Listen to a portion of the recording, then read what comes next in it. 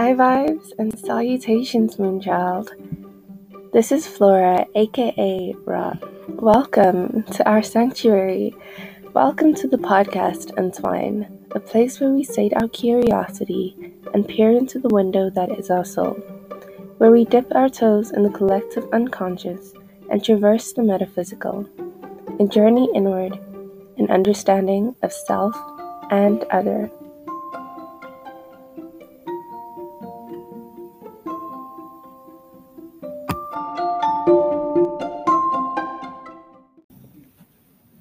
Hello, beautiful souls.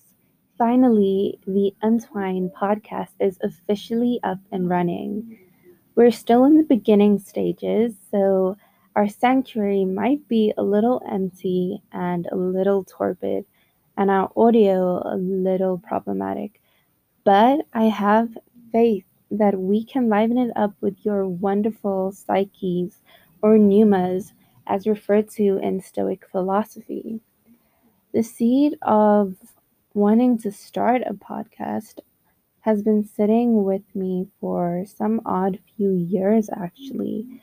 So it's a great joy of mine to announce the planning of this brilliant chapter that we, myself, and you, the listener, and us as a collective are writing and stepping into. There is so much potential, so many ideas, and so many alluring minds and perspectives that Untwine has for us. Now that the seed is sown and the ribbon cut, I'd like to talk about the birth of this podcast and the importance of self. One of the main reasons I neglected just going for it was my constant need for outside validation and opinion, even if it wasn't serving me. And by that, I mean, even if it was far from the truth and malicious in intent. The way I conducted myself was through the lens of what I perceived others expected of me. I didn't know myself. Instead, I knew a version of myself I created to please other people. As soul beings, our innate desire is to bring about love, happiness, and peace to those around us, especially those we love.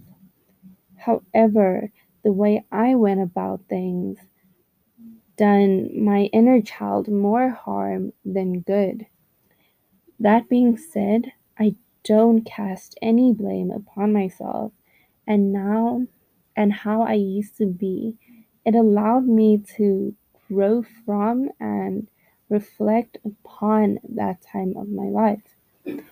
Now I'm able to identify the toxic way I acted upon the pure innate desire to extend and bring about love, joy, and peace.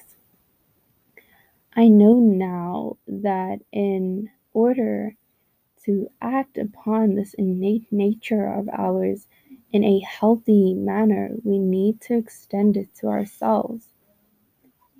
How can we fill others' cups if we ourselves are dry and barren? In order to properly share and extend love and light energy, we need to operate from a place of abundance within ourselves.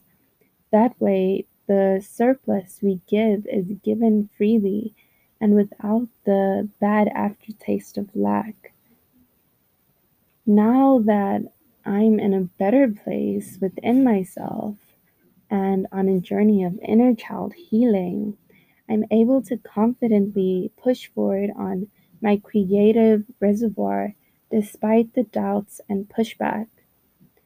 In this podcast, we'll be talking a lot about inner child healing, shadow work, the relationship with self, and other fun concepts and content like astral projection, past life regression, all of these amazing and out of these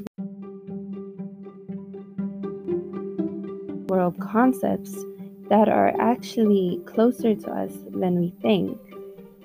And with all of that being said, I love you, my butterflies. Love and light. Mwah.